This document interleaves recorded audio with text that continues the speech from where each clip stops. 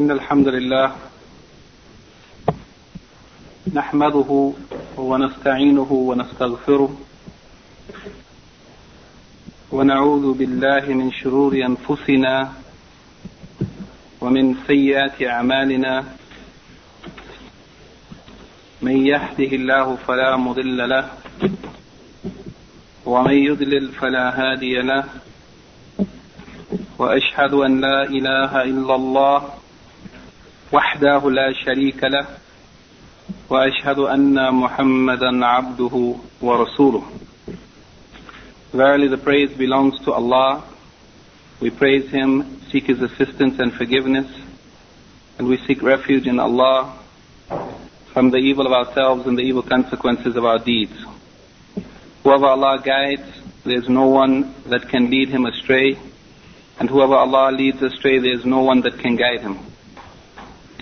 I bear witness that nothing deserves to be worshipped except Allah alone, and that He has no partners or associates.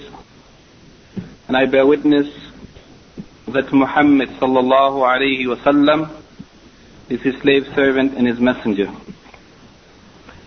We'd like to begin our lecture this evening, lecture number 5, from the Sharh of Kitab al-Tawheed, الذي هو حق الله على العبيد, by Imam Muhammad ibn Abdul Wahhab ibn Sulaiman al-Tamimi al-Najdi rahimahullah. This evening, the chapter that we want to discuss bi'idhnillahi ta'ala is the chapter entitled Al-Khawf min al-Shirk, Bab Al-Khawf min al-Shirk, the chapter entitled Fear of Shirk. And you can find this chapter in the explanation, the edition of the explanation of Kitab al-Tawheed, which contains the explanation on page 29 to 33, and in the other edition, Maktab al-Dar al-Salam edition, which doesn't contain explanation, but it contains the issues, the important issues at the end of the chapter. You can find it on page 32 and 33. Here, Al-Imam Muhammad ibn Abdul Wahhab rahimahullah mentions 5 evidences from the Quran and from the Sunnah of the Prophet sallallahu alaihi wasallam related to the issue of al-khawf, or fear of ash-shirk. And before mentioning the evidences that are contained in this chapter, to put it in perspective, we should keep in mind that the earlier chapters or the earlier sections which we covered dealt with the definition or explanation or clarification of what is Tawheed, and then the merit or excellence of Tawheed, Fadl Tawheed, and those sins which it removes. And then after that, the previous chapter and this chapter, if we look at them, we will see that here Imam Muhammad ibn Abdul Wahhab rahimahullah mentions 2 chapters which are the foundation of the book. The previous chapter, it is the one who achieves or maintains or purifies his tawheed and keeps it free of any corruption or any defect. من حقق التوحيد دخل الجنة بغير حساب. The one who fully implements the tawheed and keeps the tawheed pure from any defect, whether of shirk or disobedience or innovation, then that person will enter paradise without giving account.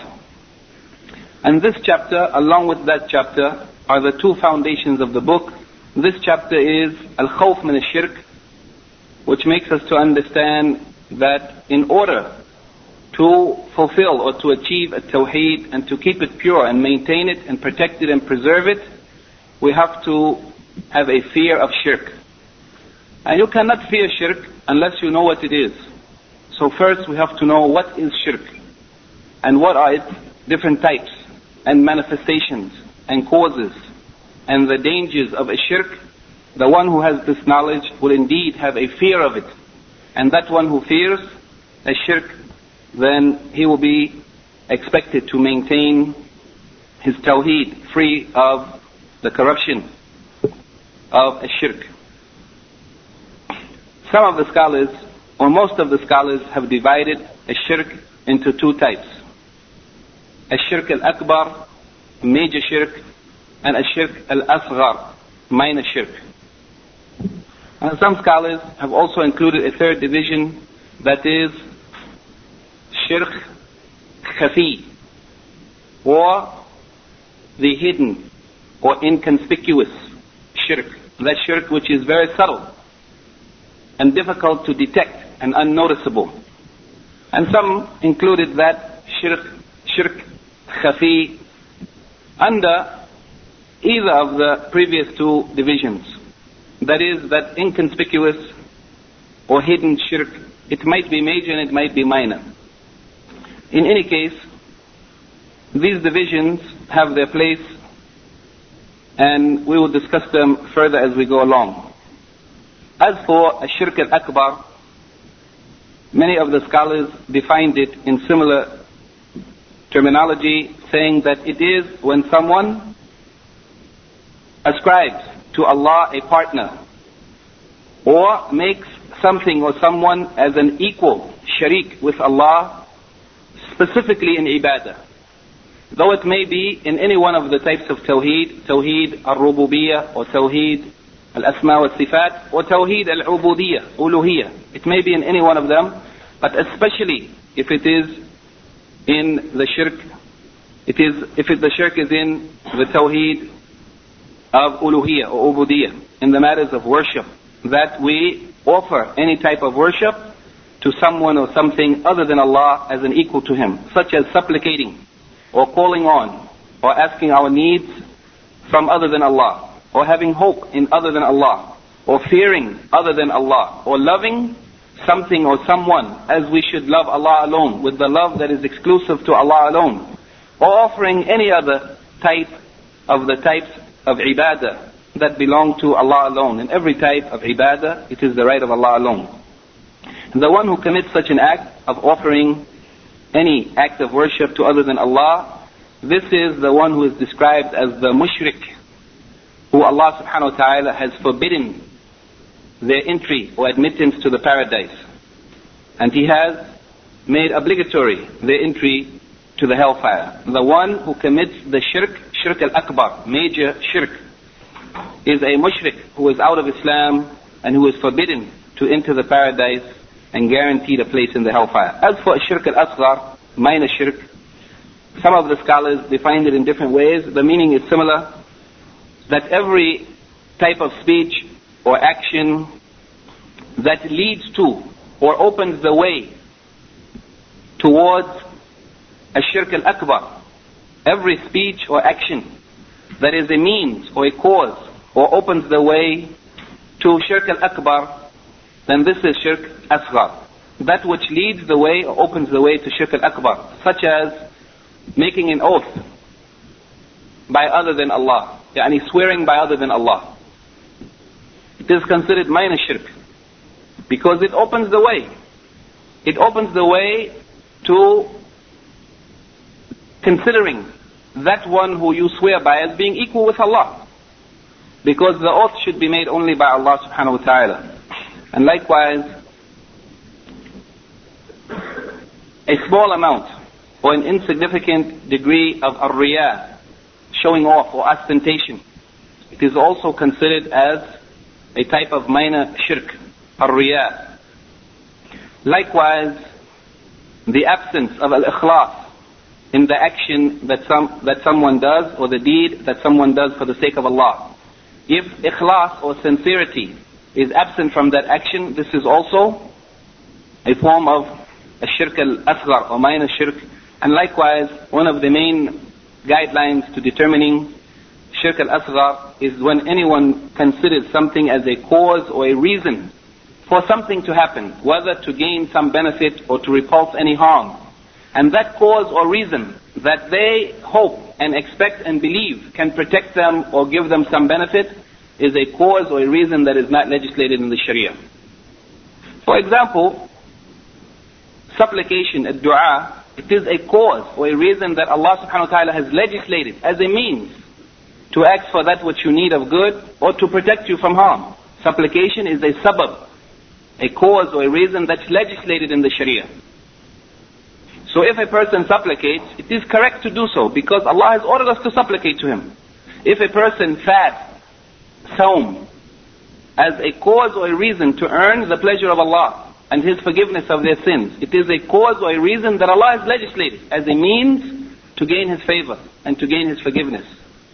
Whereas if someone, for example, goes to the grave and prays to the person in the grave or prays near the grave because of their belief that the person buried in that grave is holy or a saint, and that praying near their grave will get their supplications answered even by praying to Allah, but with the belief that praying near that grave is a reason for prayers to be accepted, this is a sabab or a cause that is not legislated in the Sharia. Therefore this is taking something as a cause that Allah hasn't legislated to cause anything, and it is minor shirk. So all of those things that open the way to major shirk, or doing something for others to see so that they may praise you, ar-riyah, or the absence of sincerity in one's actions, doing it, the absence of doing it for the sake of Allah alone, or taking anything as a cause or reason other than what Allah has legislated, all of these are considered from amongst ash-shirk al-asghar, minor shirk.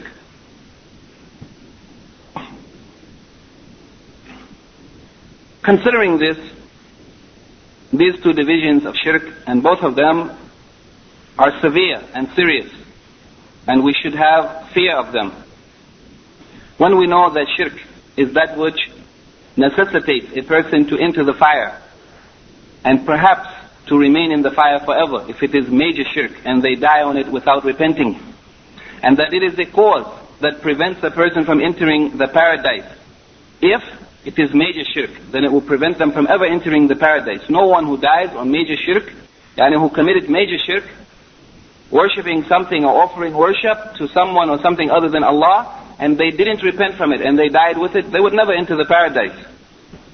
When we know this, and when we know that a person cannot achieve the perfect and pure happiness and success in this life or in the next, except by remaining safe and free from a shirk, then for this reason we can understand the reason. We can understand why Imam Muhammad ibn Abdul Wahhab rahimahullah entitled this chapter Al-Khawf min al-Shirk. Why a person should fear shirk. Why a person should fear it with the greatest of fear, and that we should hasten and rush to escape from it, to escape from shirk and escape from all of the roads or ways that lead to it, or the means that bring it about, or the causes or reasons of shirk, and we should ask Allah to protect us and make us safe from that shirk, just as the prophets, the messengers and prophets, and the best of creation used to ask Allah to protect them from a shirk. How much more so do we need to fear it and ask Allah His protection from it? And these are words of introduction that perhaps it makes us to know that the importance of fearing a shirk. It is a negation of a Tawheed and a cause for a person to enter the fire, and a prohibition of that person from entering the paradise. So here Imam Muhammad ibn Abdul Wahhab rahimahullah begins with the first proof that he has concerning this chapter. And today, inshallah, I will follow to a great extent the outline of Al-Jadid fi Sharh Kitab al-Tawheed, that is this book. I will try to follow it today as much as possible, perhaps with some extra comments before going to the Masail from the other book. The first evidence that he mentions is the saying of Allah subhanahu wa ta'ala in Surah An-Nisa, chapter 4, verse 48, and I think the same ayat is also mentioned again in Surah An-Nisa in chapter 116. The saying of Allah, إِنَّ اللَّهَ لَا يَغْفِرُ أَن يُشْرَكَ بِهِ وَيَغْفِرُ مَا دُونَ ذَلِكَ لِمَن يَشَاءُ. that verily Allah, He doesn't forgive أَن يُشْرَكَ بِهِ, that shirk should be done, that someone should commit an act of shirk by joining someone with Him as an equal to Him, or making someone similar to Him in the right to receive some type of worship. Allah doesn't forgive that anyone commits shirk with Him. وَيَغْفِرُ مَا دُونَ ذَلِكَ لِمَنْ يَشَاءُ, and He forgives whatever is less than that. مَا دُونَ ذَلِكَ, it doesn't mean anything other than that, it means whatever is less than that. وَيَغْفِرْ مَا دُونَ ذَلِكَ, يعني whatever is less than shirk. Allah forgives whatever is less than shirk, with the condition لِمَنْ يَشَاءُ, if He wills. If it is the mashiyah of Allah, anything less than shirk, it will be under the mashiyah of Allah, under Allah's will. On Yawm al-Qiyamah, those people who committed any act, major sins, al-kaba'ir, or minor sins, and they didn't repent from them in this life, then on Yawm al-Qiyamah, when the judgment came upon that person, it is Allah's will to do as He wills, to punish that person justly, or to forgive them if He wills. Anything less than shirk. As for shirk, He will never forgive shirk, and the scholars differed as to whether or not this shirk in this ayat, it means all types of shirk, major and minor, or it means only major shirk. As for the major shirk, there is no doubt about it, that it will never be forgiven. As for the minor shirk, some of the scholars said that if a person committed minor shirk, and they didn't repent from it, then on Yawm al-Qiyamah, they will be under the mashiyah of Allah. Allah may forgive them if He wills, or He may punish them for some time, justly, and then they will come out of the fire. Minor shirk. So Allah doesn't forgive shirk, and He forgives anything less than shirk. The other sins that are less than shirk, He forgives them to whomever He wills, from amongst the Muslims who died on Tawheed. وَمَن يُشْرِكْ, and this ayah, though Imam Muhammad ibn Abdul Wahhab didn't complete the ayah here, but the continuation of this ayah is really also of importance. وَمَن يُشْرِكْ بِاللَّهِ فَقَدْ افترى إثما عظيما. After stating the fact that Allah will not forgive shirk, and that He may forgive anything less than that if He wills, then He said, وَمَن يُشْرِكْ بِاللَّهِ, and whoever makes shirk with Allah, especially in ibadah, offering worship to anyone other than Allah, which is major shirk, فَقَدْ افترى, then that person has invented a lie. They have lied on Allah. And this is إثما عظيما. It is a great sin. A sin that no other sin is equal to it. It is the sin, a shirk. It is, here Allah describes as إثما عظيما. A tremendous, terrible sin. The sin which doesn't have any equal. It is the worst of all sins, a shirk. Verily Allah doesn't forgive that someone should be worshipped along with Him. It means that if anyone worships something along with Allah, joining them to Him, or if they offer any type of worship to anything or anyone independent of Allah, any type of worship, then this is shirk that Allah will never forgive.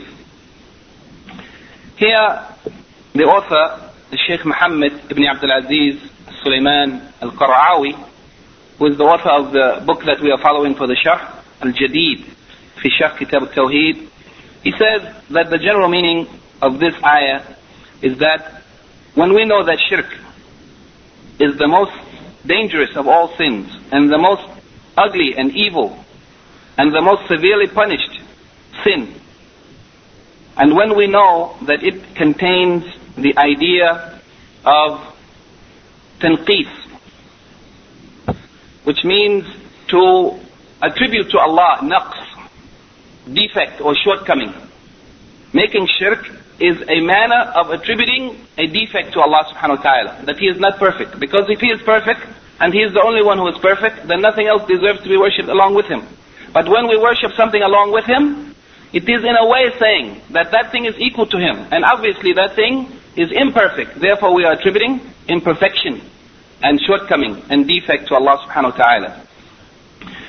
And likewise, this making shirk with Allah, it is also, in a way, a tashbih, a comparison of Allah subhanahu wa ta'ala to His creatures. And the creatures, the makhluk, is definitely imperfect. So when we join anyone or anything as an equal to Allah, it is as though we are saying that there is a similarity between that thing, that makhluk, created thing, and Allah, the Khaliq, the Creator. So Allah subhanahu wa ta'ala, due to this, the severity of the sin and the ugliness, and the severity of the punishment for a shirk, and that it is a means of attributing defect to Allah and comparing Him to the creation, then Allah subhanahu wa ta'ala, He informs us in this verse that He would never forgive the one who commits shirk and dies on that shirk without repenting. As for the one who dies on Tawheed, even if he has some sins that he didn't repent from, then Allah subhanahu wa ta'ala has promised him al-maghfirah in accordance with His Mashiach or His will. Yani Allah subhanahu wa ta'ala says He would forgive anything less than that. That is, those who die on Tawheed without shirk, and they committed whatever sins they may have committed, then if they didn't repent from it, Allah promises them forgiveness in accordance with His will, as He wills. Then Allah subhanahu wa ta'ala explains the reason why He doesn't forgive the mushrik, and it is because their action, it is a means of denial of Allah subhanahu wa ta'ala. Yani their worshipping of something along with Allah, it is a denial of Allah, and it is a great sin which has no equal. Therefore Allah does not forgive it, and He will never forgive it. From this ayah, the author mentions 4 points. The first of them is that whoever dies committing major shirk, and these points are contained in the book, then it is obligatory on that person to be punished in the fire, to enter the fire. And whoever dies on Tawheed, even if they have committed al-kabair or major sins, then the forgiveness of their sins will be in accordance with the Mashiach of Allah subhanahu wa ta'ala, as Allah wills. Also in this ayat, there is a refutation of the Khawarij, those who used to make takfir of people because of sins. And also it is a refutation of the Mu'tazila, those who used to consider that the people who committed al-kabair, the major sins, that person would be eternally in the hellfire. And the opinion of the Khawarij and the Mu'tazila, as we have said on a number of occasions, are very similar. In the end of it all, their opinion is the same. The Khawarij said in this world that those people who commit major sins are kafirs. And the Mu'tazila said that they are between two stations, between bayna manzilatayn, between al-iman and between kufr. They are not saying that they are believer nor they are kafir, but they are saying in the end, in the next life, they will be in the hellfire forever. Therefore, ultimately their opinion is the same as the Khawarij, that these people are kafirs, because the only one who remain in the hellfire forever is the kafir, the person who dies on kufr.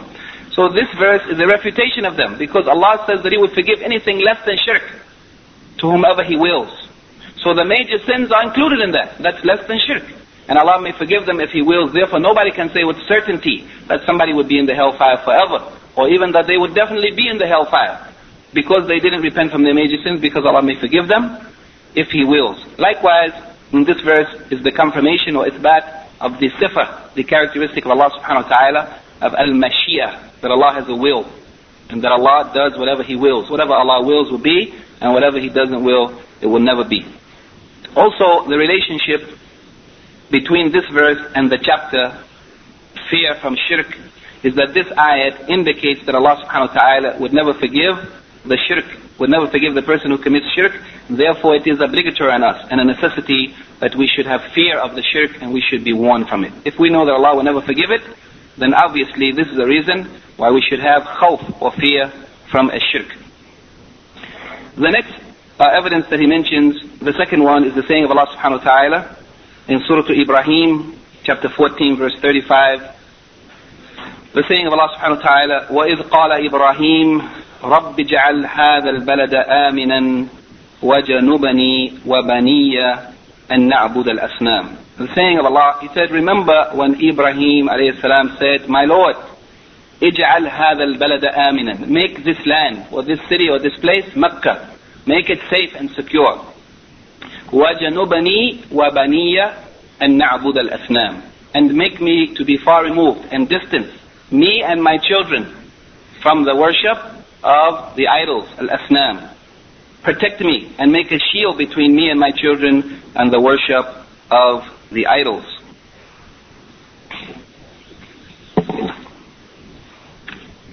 Here, the author, Shaykh al-Qara'awi, Hafidhullah, may Allah protect and preserve him, says the general meaning of this verse is that Allah subhanahu wa ta'ala informs us that the Prophet Ibrahim alayhi salam made supplication for Mecca, that it be safe and secure and stable. And that is because fear and confusion or chaos prevents the people from fulfilling the manasik or the rites that they come to Mecca for, the performance of Hajj and Umrah. So the first thing he asks is that Allah make Mecca safe and secure and stable, so that the people coming there for pilgrimage, that they will be able to perform it without any fear and without any problem. Then he added to this supplication or this dua, he asked Allah for another request, and that is that he asked Allah subhanahu wa ta'ala to remove him and to make him to be distant, him and his children, from the worship of idols.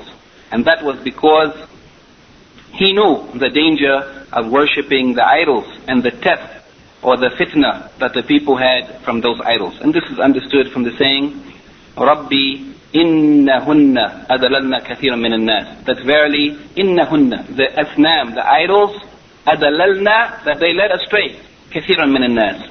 So many of the people, not a few, but many. And for this reason, the Prophet Ibrahim, the Khalil of Allah, the one who was the close friend of Allah, beloved of Allah, he asked Allah to protect him and his children from the worship of idols, those idols which cause many of the people to go astray. Here he said 6 points related to this verse, or fawaid, benefits from this verse, is the excellence or merit of Mecca over other cities. Also, the dua of Ibrahim for Mecca, that he made supplication that Mecca be safe and secure and stable. And also the confirmation of the fact that dua benefits. Yani the fact that Ibrahim supplicated for Mecca and his supplication was answered, and there is a great benefit until today that the people are receiving from the dua or the supplication of Ibrahim, is a proof for us and an encouragement to us that we should supplicate to Allah, that we should ask Him for those things of benefit, and we should ask Him to protect us from harm. Also, that the origin or the foundation of the religion of all the prophets and messengers, that it is one and the same, and it is Tawheed. The foundation of the way or the deen of Ibrahim, it was Tawheed. And likewise, the foundation of all of the other prophets' way, it was Tawheed. Likewise, here he says, the istihbab or the encouragement that it is commendable and beloved for a person to supplicate for their offspring. And this is also understood from the supplication of Ibrahim, not only for himself, but also for his children. And likewise, when we supplicate, we should also remember to supplicate for our offspring, near and far. And finally, he said the prohibition of worshipping idols is also indicated in this verse. And then he says the relationship between this verse and the chapter Fear from Ashirk is that this ayat, since it indicates that Ibrahim alayhi salam, even with the quwwah of his iman, the strength of his iman, Ibrahim, the one who as a child broke the idols, he was the one who broke the idols that the people, his family and his tribe and people were worshipping. He was, even though the strength of his iman and his knowledge of the idols and their danger, but he was fearing for himself and fearing for his children from shirk. Then how much more should we, who are less than him in iman and in status and nearness to Allah, also fear shirk? How much more should we fear it and seek refuge in Allah from that shirk? The next evidence, the third, is the hadith of the Prophet ﷺ that's reported in the Musnad of Imam Ahmed on the authority of Mahmud ibn Labib radiallahu anhu, who was a child in the time of the Prophet ﷺ. He saw the Prophet in his lifetime, and many of the scholars considered this hadith to be sahih. From amongst them, of the earlier scholars, Al-Munzari said the hadith is jayyid. Al-Iraqi said that its narrators are thiqat, reliable. And Al-Hafiz ibn Hajar said that the isnad is hasan. And from amongst the contemporary scholars, Al-Sheikh Abdul Qadir Al-Arnaout, in his tahqiq or checking of the Sharh al-Sunnah by Imam Al-Baghawi, said that the isnad is qawi. So we can see from this that this hadith is an authentic hadith, even though perhaps some people may doubt it. In this hadith, as it's worded in the text of the book, he says that in fil hadith, أخوف ما أخاف عليكم الشرك الأصغر, that the most fearful of that which I fear for you, meaning the Sahaba, the companions of the Prophet ﷺ, the most frightening of that which I fear upon you is الشرك الأصغر or minor shirk. فَسُئِلَ عَنْهُ, then he was asked about this minor shirk. فَقَالَ الرِّيَاء, then he said, it is الرِّيَاء. The full text of this hadith is found in the Sharh al-Sunnah by Imam al-Baghawi. Is actually a little more interesting. And here it's mentioned that the Prophet ﷺ said, إِنَّ أَخْوَفُ مَا أَخَافُ عَلَيْكُمْ الشِّرْكَ الْأَصْغَرِ, that the most frightening or fearful of that which I fear for you is minor shirk. قالوا يا رسول الله وما الشرك الأصغر, then they said, O Messenger of Allah, what is minor shirk? قال الرياء, he said it is الرياء, showing off or ostentation, doing something, an act of worship that is supposed to be for the pleasure of Allah, but doing it so that people may see and praise you, and that you may be looked up to by the people because of this act of worship. Then the Prophet ﷺ said, and this is the completion of the hadith that's not mentioned in the text of the book, يَقُولُ اللَّهُ لَهُمْ يَوْمَ يُجَازِي الْعِبَادِ بِأَعْمَالِهِمْ. He said that Allah subhanahu wa ta'ala will say to them on the day when the people, when the slaves would be recompensed or rewarded for their actions, He will say to them, اذهبوا إلى الذين كنتم تراؤون في الدنيا. Go to those who you used to do those acts of worship to be seen. When you were in the world, go to those people that you were trying to be seen by. فانظروا هل تجدون عندهم جزاء. Then look and see if you will find any reward from them. And Allah subhanahu wa ta'ala will say to those who used to perfect their prayer, or who used to do some good deeds to be seen by people, on Yawm al-Qiyamah, when the time for the reward for those deeds will come, He will say, go to those people that you were doing that deed in order to be seen and praised by them, and see if you will find the reward from them. There will be no reward with Allah subhanahu wa ta'ala for such deeds.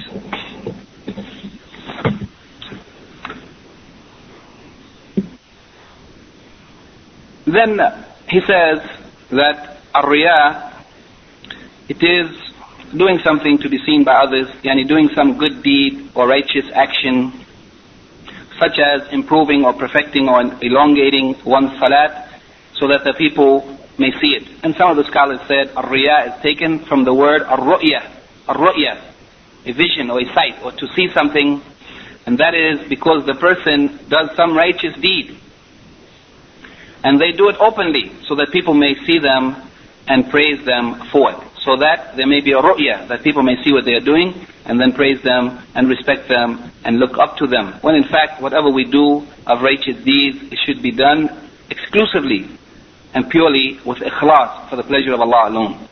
Here the Shaykh says, Al-Qara'awi, Hafidahullah, he says the general meaning of this hadith is that the Prophet ﷺ has informed us in this hadith that he fears for us, that he has fear for us. The Messenger of Allah ﷺ fears for us. And the thing that he fears most for us, it is shirk al-asghar. Shirk al-asghar. And that doesn't mean that shirk al-asghar is worse than shirk al-akbar. But there's a difference between the two. Shirk al-akbar is worse by far. Shirk al-akbar takes somebody out of Islam and prohibits them entering the paradise and guarantees a seat in the hellfire eternally, never to come out. Not so, shirk al-asghar. But the difference is that shirk al-akbar, it is clear. And the true believers know about it. And you can hardly find a true believer entering into shirk al-akbar. But shirk al-asghar is subtle and difficult to detect or to recognize. The person may do it and not even know that they are doing it. For this reason, the Prophet ﷺ said it was the thing that he feared most, minor shirk. And in this case he was talking about ar-riya. And the reason for this fear, it was because of the characteristics of the Prophet ﷺ, his kind-heartedness, compassion, mercy and pity for the believers, and also his great concern for that which corrects and improves the condition of the believers. And also due to the fact of what he knew of the power and the force and the strength of the causes of shirk al-akbar, that the force behind, or the causes for shirk al-akbar are very strong. They are very strong, and also because of the fact that there are many, many reasons or causes that cause shirk al-akbar. And perhaps it may become mixed into the person's actions or their ibadah. Here he says, Khalat aqaid al-Muslimin, and perhaps the real meaning of this is that it became mixed with the ibadah of the believers, that the ibadah became mixed with ar-riya, showing off or ostentation in a way that they couldn't detect it, min haythu la ya'lamun, and they don't even know it. So it caused harm to them without them even being aware of it. For this reason the Prophet ﷺ cautioned us from it, and warned us against it. From this hadith, the author mentions 4 points that may be derived from it, or fawaid. The first of them is the great concern of the Messenger of Allah sallallahu alaihi wasallam for his ummah. The second of them is the division of shirk into akbar and asghar, major and minor shirk. Yani that there is such a thing as major shirk and minor shirk. Here the Prophet sallallahu alaihi wasallam alluded to that when he said, I fear for you a shirk al-asghar, which means that there is also another type of shirk, that is al-akbar. And likewise, the fact or the consideration that ar-riya, ostentation or showing off to be seen by others, it is a type of shirk. It is a type of shirk. And finally he said the obligation of asking the scholars, the Ahlul Ilm, about that which is not clear to us. Or amma khafiya hukmuhu, the ruling. When the ruling of a thing is not clear, it's not, it's something that may be difficult to detect or to know. In that case, or in any matter that we don't know, it is obligatory. As the companions of the Prophet ﷺ, when they didn't know what he meant by shirk al-asghar, they asked him. They said, Ya Rasulullah, what is this shirk al-asghar? And it is also our obligation to ask the people of knowledge about that which we don't know or which is not clear to us. Here he says that the relationship between this hadith and the chapter Fear from Shirk is that in this hadith, the Prophet ﷺ, it indicates that he feared for his companions. In spite of the fact that their iman was very strong, he feared for them from falling into minor shirk. Therefore, we, the people of today, with the weakness of our iman and the little amount of knowledge that we have, in comparison to the knowledge that they had, it is then obligatory on us to fear, not only from shirk al-asghar, but from both types of shirk, the major as well as the minor. We have more right to fear it than the Prophet ﷺ fear for his companions who understood the deen and who had better knowledge than we have and who had stronger iman and were closer to Allah than us. If the Prophet ﷺ feared for his companions falling into shirk, then all the more so we should fear ourselves from falling into shirk. Of both types, not only minor shirk. But for us today, in that time, the companions of the Prophet ﷺ, he had no fear that they would fall into major shirk, that they would worship an idol, or worship something of the creation, that they would bow down to a man or pray to a dead body in the grave. He had no fear of them falling into that kind of shirk, offering some sacrifice to other than Allah. He didn't fear that. But he feared for them the minor shirk, which is possible for any of the righteous and the believers to fall into. That was what he feared for them. But unfortunately today we have to fear even from major shirk, as we see throughout the Muslim world. Major shirk is spread throughout the earth. Well, people are going to the graves, praying to the dead. And dua, supplication, is ibadah. Ad-dua huwa al-ibadah. It is the essence or the heart of ibadah. How can we pray to other than Allah subhanahu wa ta'ala? Making sacrifices to the dead at the graves, and giving charity to them, and making tawaf around their graves, and all the other types of major shirk that actually remove the person from Islam.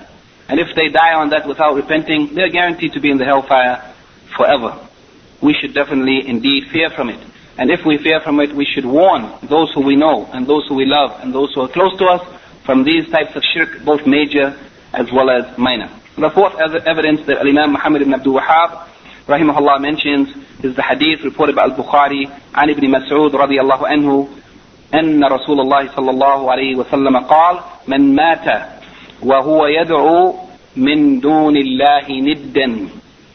That whoever, Abdullah ibn Mas'ud radiallahu anhu said that the Messenger of Allah sallallahu alaihi wasallam said, whoever died وهو يدعو من دون الله ندا, while he is supplicating to something less than Allah, anyone or anything that is less than Allah, and that means anything other than Allah. Whoever is supplicating, and here dua, it means any type of ibadah, not only supplication, but anyone who offers any ibadah, whether it's supplication or sacrificing or any other, having hope or fear or love that belongs to Allah alone, any other act of worship that is the right of Allah alone, likewise it is included here.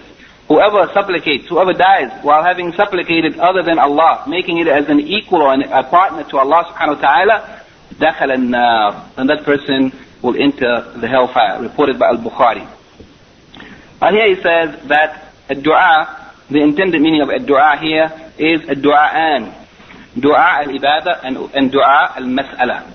Ad-du'a is of two types, as the scholars of Sunnah said, du'a al-ibadah and du'a al-mas'ala. Dua al-ibadah, it means the supplication or requesting or seeking from Allah subhanahu wa ta'ala, not by words alone, but by ibadah, by doing some act of ibadah, like the person who makes salat in the night. Not their words, but their condition of praying to Allah, making salat, it is a supplication. It is a form of supplication, because by making that salat, it is as though he is saying, "Oh Allah, give me your reward. I am seeking your pleasure. I want your forgiveness." So the act of ibadah, it is a supplication.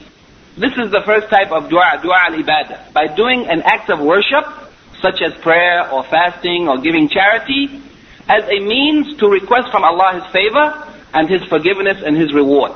This is a supplication. It is dua by action. And as the people used to say in the Western world, actions speak louder than words. Our supplication by words to Allah, asking for His forgiveness, is meaningless if we don't back it with actions. So this dua al-ibadah, it may be stronger than the dua of supplication by words, because our action of praying to Him and fasting for Him and giving charity in His way and doing other acts of worship, it is a stronger indication of our sincerity than just standing in the night supplicating, or after every prayer supplicating. We are supplicating, asking Allah for His forgiveness, but then we go out of the masjid and do all of the sins that Allah has prohibited from us and that He is displeased with. So that the dua of ibadah, it means doing an act of worship with the hope of asking, or with the intention of asking by that act of worship for Allah's favor. The second type of dua is dua al-mas'ala, and that's the dua that we commonly think of when we say dua or supplication. It is the dua of asking for something. And mas'ala is from sa'ala, yas'alu, to ask or to request something. Dua al-mas'ala, it means when you supplicate to Allah, asking, "Oh Allah, give me this, oh Allah, protect me from this, oh Allah, forgive my sins, oh Allah, do for my children, or heal this person," or whatever, by words. By words. This dua is dua al-mas'ala. And Shaykh Muhammad ibn Salih al-Uthaymeen, rahimahullah, may Allah have mercy on him, in his explanation, al-qawl al-mufid, the sharh of Kitab al-Tawheed, which we will refer to from time to time, or which we are referring to often, but sometimes I am not mentioning it, but it is coming from there. He said that the dua al-mas'ala is also divided into three divisions or three types. Dua al-mas'ala. Dua al-mas'ala, it is the su'al, asking Allah subhanahu wa ta'ala for something. This one is legislated in the Sharia. It is commendable, praiseworthy, and rewardable.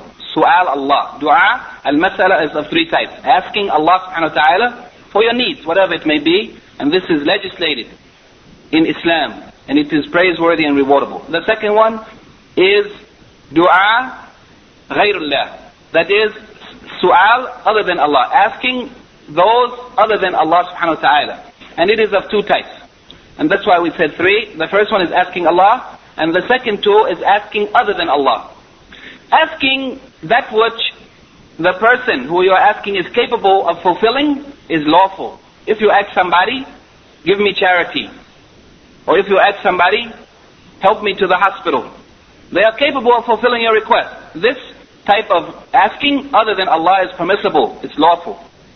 As for the other type, is asking the people for that which they are not capable of doing, which only Allah is capable of doing. This is haram, and this is the dua al-mas'ala that is forbidden. Yani asking, for example, the person in the grave to heal your child, or asking someone who is living to bring rain down because there's a drought and they don't have the power to make rain, only Allah subhanahu wa ta'ala.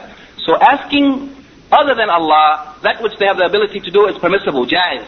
But asking other than Allah that which they don't have the ability to do is haram. So the dua, as we said, is of two types: dua al-ibadah, doing acts of worship, hoping for Allah's favor and reward, and dua al-mas'ala, that is asking for something. And that is of three types: asking Allah, which is legislated; asking other than Allah that which they are capable of doing, which is jaiz, permissible; and asking other than Allah that which they are not capable of doing, which is haram. Here the Shaykh briefly mentions the explanation of this hadith is that the Prophet ﷺ informed us here in this hadith that whoever offers anything that is the exclusive right of Allah subhanahu wa ta'ala to other than Allah, whether it is praise, hope, fear, love, charity, sacrifice, salat, or whatever, if anyone does any act that is the exclusive right of Allah subhanahu wa ta'ala, such as in this hadith a dua, supplication, but it also includes any other act that's the right of Allah alone, whoever does so, and they die while they continued in that act without making repentance from it, then that person's destination is the hellfire. Yani whoever does so, the Prophet ﷺ said, دَخَلَ النَّارِ. That person is guaranteed the hellfire. And here from this hadith he mentions two benefits, two of the fawaid. One, which is crystal clear, that whoever dies on shirk, that they would enter the hellfire, and they would remain in it forever. If it was shirk akbar. If it was shirk akbar, they died without repenting from it, they would enter the hellfire and remaining forever. And if it was shirk asghar, then Allah may forgive them. Allah may punish them if He wills, as much as He wills, and then He will allow them to come out of the hellfire. Yani, the person who dies on shirk, if it is shirk akbar, they will remain in the hellfire forever. And if it is shirk asghar, minus shirk, then Allah will punish them as much as He wills, and then He will allow them to come out of the hellfire. And some of the scholars said that even shirk asghar, minus shirk, that it's possible Allah may forgive it. And some said that all types of shirk Allah will never forgive it. According to the way the ayah was understood, some said that Allah will never forgive shirk. It means all types of shirk. In that case, the person who dies even with minor shirk, if they didn't repent from it, they would have to be punished as Allah wills, and then they would come out of the fire. Whereas the others said that shirk which will never be forgiven is only major shirk. In that case, on Yawm al-Qiyamah, if a person died with minor shirk as a Muslim, but committing some minor shirk from which they didn't repent, then Allah may forgive them if He wills. Then he said, also the second point is that from this hadith we understand that the final actions of a person, al-ibra bil-a'mal khawatimuha.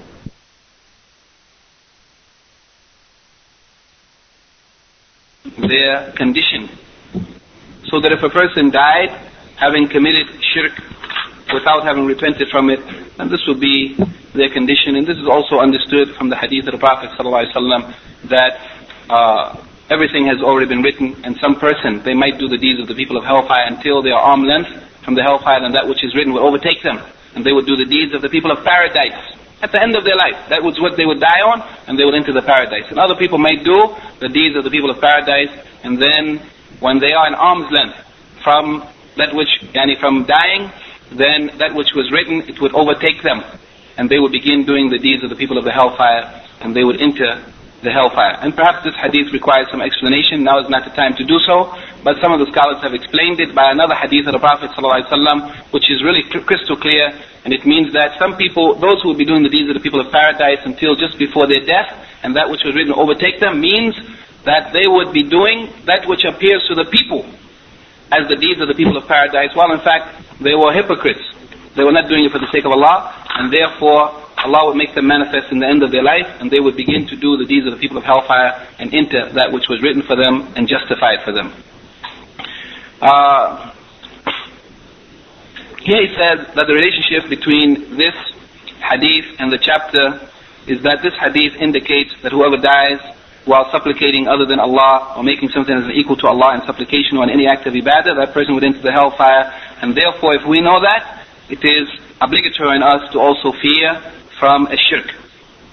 Then the final evidence that the Shaykh mentions is the hadith from the Sahih of Muslim on the authority of Jabir radiallahu anhu, أن رسول الله صلى الله عليه وسلم قال من لقي الله لا يشرك به شيئا دخل الجنة. That whoever meets Allah, meaning on Yawm al-Qiyamah, while they have not made any shirk with Allah in anything or in any way, دخل الجنة, then they would enter the paradise. ومن لقيه يشرك به شيئا دخل النار. And whoever meets him, meaning on Yawm al-Qiyamah, while they have committed some act of shirk which they haven't repented from, then they would enter the hellfire. He says the general meaning of this hadith is that the Prophet ﷺ informs us that whoever died while not having committed any act of shirk, not joining anyone as an equal with Allah, not in His rububiyyah, lordship, nor in His uluhiyyah, in worship, nor in His asma wa sifat, then that person who died without any type of shirk, then they would enter the paradise.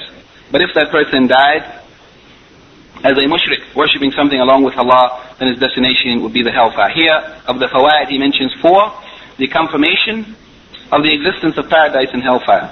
Then whoever died not worshipping anything with Allah, they would enter paradise, and whoever died making something as a partner with Allah would enter the hellfire. This is the confirmation of al-Jannah wal-Nar. Also, he mentions again that the final actions of a person are what would be considered as far as their destination. And then he says, number 3, whoever died on Tawheed, that he would not remain in the hellfire forever, and that his eventual destination will be the paradise. Meaning, even if he was punished for some sins that he didn't repent from, that he would not be eternally in the hellfire, but he would enter the paradise eventually. And whoever died on shirk, then it is obligatory on him to enter the hellfire. The relationship between this hadith and the chapter Al-Khawf min al-Shirk, or fear from shirk, is that this hadith indicates that everyone who died on shirk will enter the hellfire. And that is based on the opinion of those scholars who said that major shirk and minor shirk will not be forgiven. That means even the person who committed minor shirk, even if they wouldn't remain in the hellfire forever, but they would have to be punished. According to that opinion, that the ayat that Allah will not forgive shirk includes major and minor, then every person who died with any type of shirk will enter the hellfire. Therefore, it is obligatory on us to fear from shirk in all of its types. In all of its types. Even if we said that minor shirk, the person wouldn't remain in the hellfire forever, still it's something to fear, that a person would be punished in the hellfire. This is the end of what he says concerning this, and remaining are the masail, or the issues. Perhaps as quickly as possible we'll try to cover the issues with some of the comments of Shaykh Muhammad ibn Salih al-Uthaymeen, rahimahullah, may Allah have mercy on him. The first issue, the masail that's mentioned in the other translation, the Dar es-Salaam edition, the first issue from Shaykh Muhammad and Imam Muhammad ibn Abdul Wahhab rahimahullah, the first issue is al-khawf min al-shirk. The first issue is that a person should have fear from shirk. Why? Because Allah said He would never forgive shirk. That is, as long as the person didn't repent from it. And also because of the fact that Ibrahim alayhi salam prayed to Allah to remove him and his children from the worship of idols. This is the reason why we should fear shirk. The second issue is that riya, ostentation or showing off, is a form of shirk. And if a person does something, if they're in their prayer and they see people come while they were praying alone and people are watching or looking at them, and then they lengthen their prayer or try to pray more perfectly or try to make their voice more beautiful, then this may be a form of shirk because it is a riya. And this is, as the Prophet ﷺ said in the hadith, the thing that he fears most is minor shirk. And when they asked him, what is it? He said, it is ar-riya. And also concerning ar-riya, just quickly, if a person does so, there are two conditions for ar-riya. The person who originally did an act of worship to be seen. They didn't decide to do that act until they saw people were watching. Then they went to do an act of worship just to be seen. That means that action is rejected outright, no doubt about it. As for the person who's already engaged in an act, and they were doing it for the sake of Allah, but because they saw people watching them, then they felt that they wanted people to see them doing something good, and they felt good about it, and then they started to improve it for the sake of being seen by those people, then that act, it has two conditions. If they forced it, if they pushed it out of their mind, if they rejected the idea of trying to improve their act of worship to be seen by people, then it has no harm on them. Because that may happen to anyone. The idea may come to them to improve their worship to be seen by others. As long as they reject it and push it away, it has no harm. But if they allow that idea to overcome them, and then they begin to improve their worship to be seen by people, then the act is also destroyed, and Allah rejects it. So that the one who began an act for the sake of Allah, but then they changed their intention to be seen by men, it's rejected. But if the idea came to them to do that act, and after they already engaged in it, to try to improve it to be seen, but they rejected that idea, and they forced it out of their mind, then inshallah it has no harm. The next issue, number 3, is that ar-riya is one of the types of minor shirk. Because when the Prophet ﷺ was asked about ar-riya, he called ar-riya minor shirk, shirk asghar. And then the Shaykh mentions, is it possible that minor shirk can become major shirk?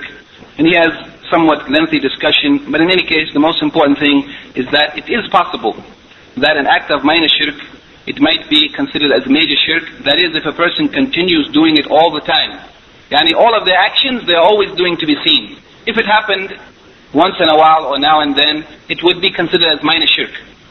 But if they always do their actions purely to be seen by others, then this may cause that which is considered as minor shirk to become major shirk. Because whatever they're doing, it is originally supposed to be for Allah, but they're always doing it to be seen by others. There's no ikhlas, there's no sincerity for the sake of Allah, and therefore this may become major shirk. The next issue is that the Prophet ﷺ feared, the thing that he feared most for the righteous, because he was talking to the Sahaba, the companions, radiallahu anhum ajma'in, it is minor shirk. And that is because it easily enters into the heart of the people without almost any notice. It is very subtle. And some described it as inconspicuous shirk, shirk khafi, as in some of the hadith it was mentioned. And the person almost doesn't notice it, and most people, their soul or their self or their inner being is inclined towards and agrees with and is pleased with being praised when they're doing good deeds. A person usually has the inclination to accept praise and to be pleased with their self when others see them doing something good.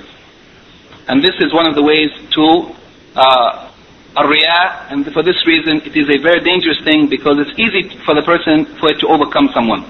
The fifth point is the nearness of Al-Jannah and An-Nar. It is very near. The only thing between anyone and the paradise or the hellfire is dying on shirk or dying on Tawheed. It is something that is very near, it is not far. And the seventh issue is the combination or the joining between the nearness of paradise and hellfire in one hadith. In the hadith in which the Prophet ﷺ said that whoever dies without worshipping anything with him, that he would enter the paradise, and whoever died worshipping anything with him, he would enter the hellfire. Both of these things are near and they're close, and they are joined together in one hadith. Because the action that the person does, it may be the same action, or nearly the same action, but one doing it for the sake of Allah, and one doing it for other than Allah. The same action, for example, of sacrifice. If it is for Allah, it will be a reason to enter paradise.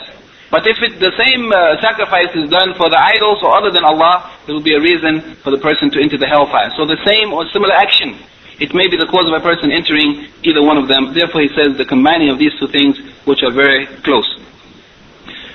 Then he says, number 7, that whoever meets Allah subhanahu wa ta'ala worshipping something along with him, that he would enter the paradise. And whoever, even if وَلَوْ كَانَ مِنْ أَعْبَدِ النَّاسِ, that whoever meets Allah on Yawm al-Qiyamah while they have made shirk, they would enter the hellfire, even if they were the most religious or the most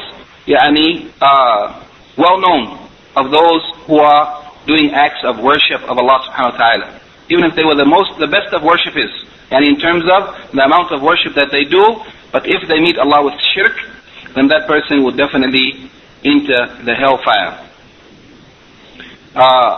And of course, it is guaranteed, if it is shirk al-akbar, they would definitely enter the hellfire, because Allah subhanahu wa ta'ala says in the Quran, as he mentions here, إِنَّهُ مَن يُشْرِكْ بِاللَّهِ فَقَدْ حَرَّمَ اللَّهُ عَلَيْهِ الْجَنَّةِ وَمَأْوَاهُ النَّارِ, that whoever, verily the one who makes shirk with Allah, then Allah has made it forbidden for him to enter the paradise, and his place or his destination or his final resting place, it is the hellfire.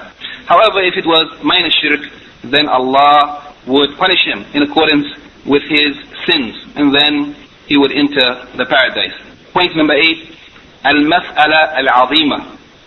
The great issue, it is the asking of Al-Khalil, Ibrahim alayhi salam, for him and his children, wiqaya, ibadat al-asnam, that they be screened or protected or guarded from the worship of idols. And this is taken from the words of Ibrahim, وَجَنُبْنِي وَبَنِيَّ أَن نَعْبُدَ الْأَصْنَامِ.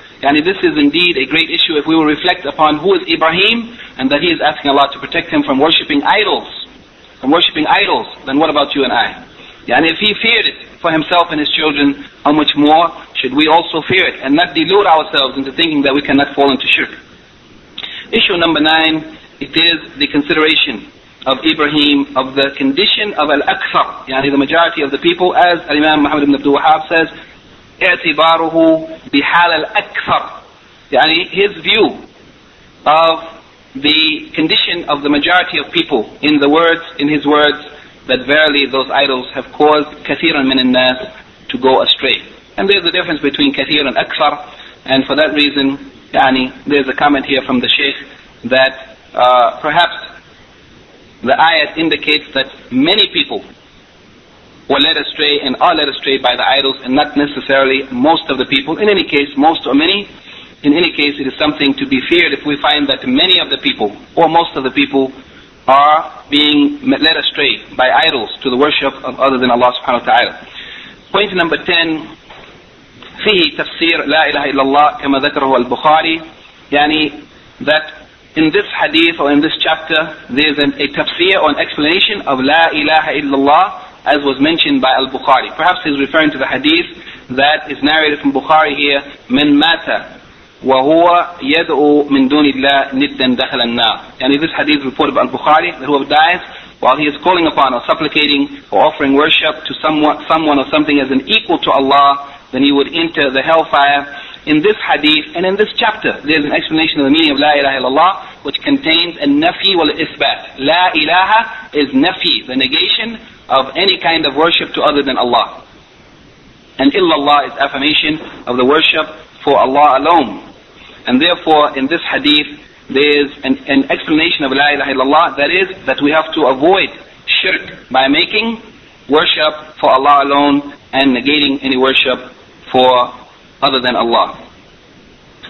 The statement of La ilaha illallah, the profession by our tongue of La ilaha illallah, is of no benefit if our actions are not in accordance with the meaning of La ilaha illallah, that is negating worship for other than Allah and affirming it for Allah alone by our actions, not just by our tongue.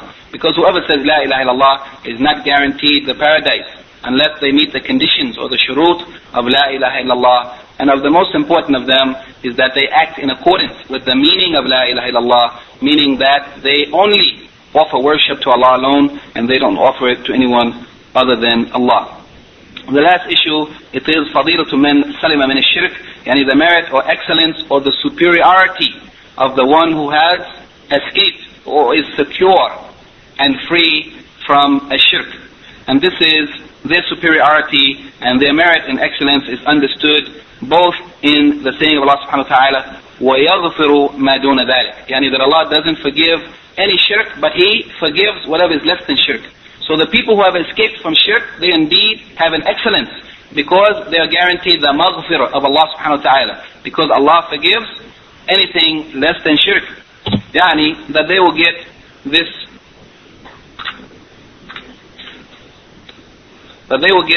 opportunity. If they are free from shirk, they will get the opportunity of Allah's forgiveness. Yani if He wills, there's a chance for them. But as for the one who practices shirk, there's no chance for them. And also, in the saying of the Prophet ﷺ, مَنْ لَقِيَ اللَّهِ لَا يُشْرِكْ بِهِ شَيْئًا دَخَلَ الْجَنَّةِ. This is also a merit for the people who meet Allah without making shirk. Whoever meets Allah without making shirk, then they will enter the paradise. So these are two of the merits of the people who escape from shirk, that any other sin that they commit, Allah may forgive it. And also, whoever doesn't practice shirk, they're guaranteed the paradise. This is the end of the masail from this issue, and the only thing remaining now are the questions, if there are any questions or comments, and the questions from the handout, inshallah, after the adhan. We can look at the questions, and if you have any questions or comments or corrections, we can take a few moments for that, inshallah.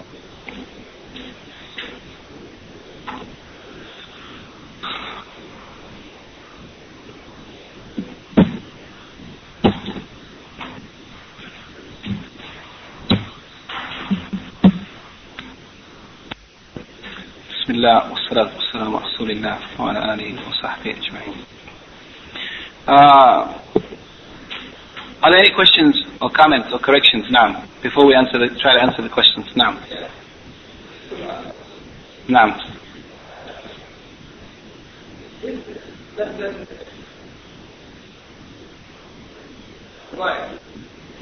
Shirk al-asghar, is it less than al-kabair, the major sins? Shirk al-asghar is a major sin. Shirk al-asghar is a major sin. It is shirk is the worst and the most severe of all sins. It is the worst of all sins. And even shirk al-asghar, it is also shirk. So it is worse than major sins, because perhaps, according to the difference of opinion amongst the scholars, perhaps the person even who committed minor shirk, Allah will not forgive it. Whereas major sins, Allah may forgive if He wills. Allah Akbar.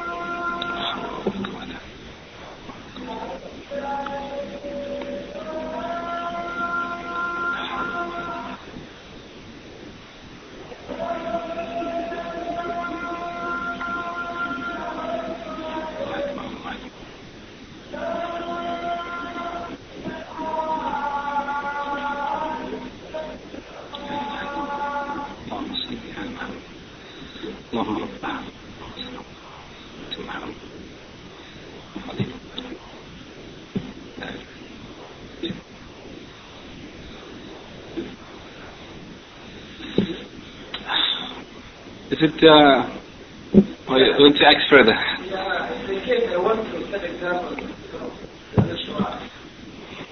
I want to break Salat, I want to perform Salat. Naam. And I want to Naam. There is no problem if a person does something to teach the people. It is a means of da'wah.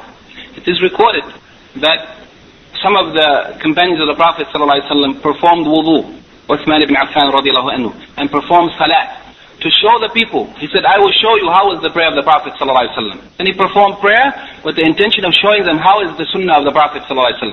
Whoever does something for the purpose of teaching or da'wah, as long as the intention is purely for the sake of Allah, then it's nothing wrong. It is permissible. And it's not riyah. And also it's reported that the Prophet ﷺ on one occasion had told the people that he was going to do a particular act, perhaps it was salat, I don't remember, so that they should follow it this way. In any case, there's no harm if a person does it really sincerely for the sake of Allah. Yani the intention is not for people to praise them, but to teach the people and to show them, there's no harm in it. Even if a person gives charity, for example, in front of people, to encourage others to give, they are not doing it to be praised, but they are trying to encourage others to do it, then it is good, it is praiseworthy. It is not riyah. It depends on the intention of the person.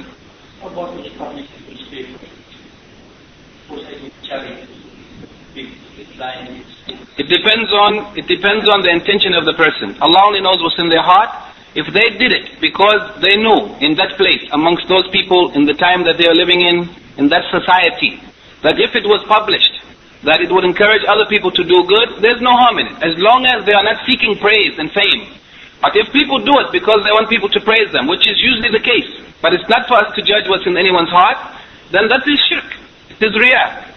Now, there are quite a few questions. Maybe we should try to complete the questions and then in the time remaining ask the questions. Unless it's very urgent, go ahead. Because there are 11 questions here. Say a word about how observing Valentine's Day is demanding love. I don't know how it's related, but it's definitely from shirk and jahiliyyah, and Muslims have nothing to do with Valentine's Day or other pagan holidays. It's a pagan holiday for sure. The one question from the sisters: is it possible for a Muslim person who dies on Tawheed at the same time they committed shirk al-akbar sometime during their lifetime without making repentance? Yani, if a Muslim committed major shirk and they died without repenting from it, then Allah will not forgive it. It's clear, it's nothing for us to discuss. Whoever died making major shirk, after you understand what is shirk, yani every Muslim is supposed to know what is Islam, what is Tawheed and what is shirk. It is obligatory on every Muslim to seek knowledge. This is the essence and fundamental, the foundation of the deen. If a Muslim doesn't know that, what is the worth of the Islam? If we don't know what is Islam, if we don't know what is Tawheed, how can you be considered as a Muslim? The pagans think that they are Muslims. They think that they are worshippers of Allah, and they are pagan worshipping. So should we excuse them because they are ignorant? Everyone is obligated to know. And Allah subhanahu wa ta'ala didn't leave people without this knowledge.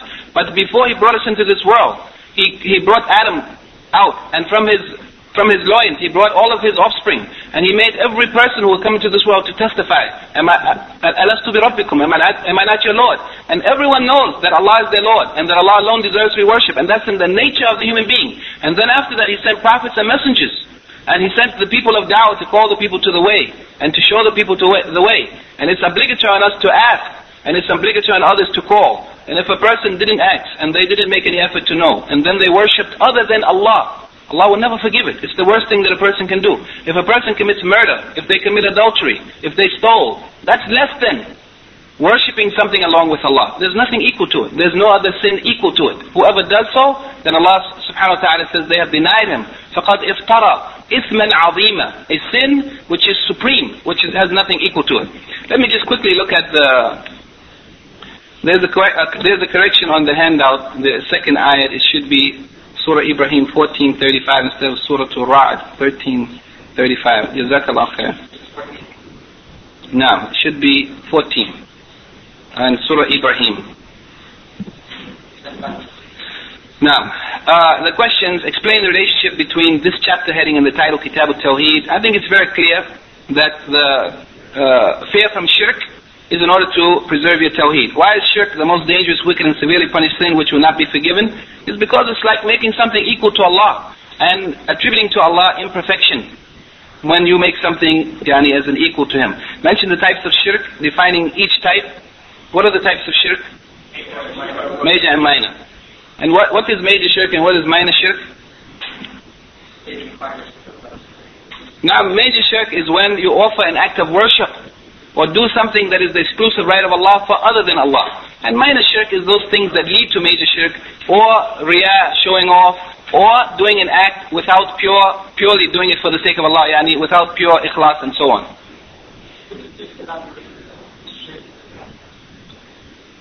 Shirk al-khafi, it means hidden or subtle or inconspicuous shirk.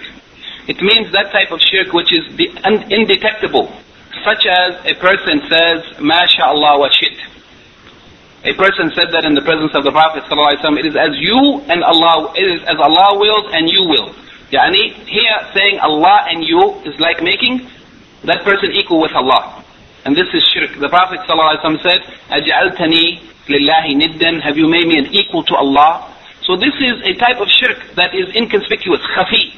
It is not easily detectable because the person doesn't notice that they are doing shirk. It's not like if they go to an idol and bow to it. It's clear that this is shirk.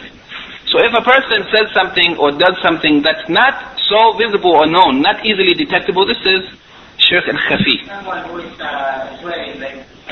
In any case, this requires a long discussion. Swearing by other than Allah, for example, saying, I swear by like this. This is also minor shirk and shirk al-khafi. It requires a lengthy discussion. The shirk al-asghar and the shirk al-khafi requires a lengthy discussion. Perhaps we can print something and give it out for discussion because there's no time to cover it fully.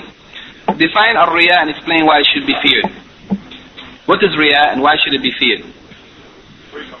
It is doing something, showing off. Doing something that as an act for Allah, but doing it to be seen by other people, to be praised by them. It should be feared because it's difficult for a person to detect and it may easily overcome someone. And it is shirk, and it is a dangerous thing. If a person dies having committed a shirk al-asghar, will he be in the fire eternally? Explain. If a person dies with shirk al-asghar, he will not be in the fire eternally. Even if he has to be punished, then he will come out if it's only shirk asghar. Explain what is meant by dua, supplication in the hadith. Whoever died while supplicating another deity besides Allah. What is meant by dua, supplication here? Naam?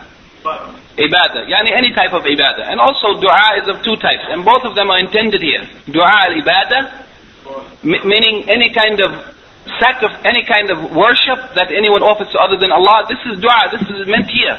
As well as dua al-mas'ala, asking or calling on someone other than Allah for that which they don't have the ability to do, something that only Allah has the ability to do. Here, dua, it means both types of dua. Dua al-mas'ala as well as dua al-ibadah.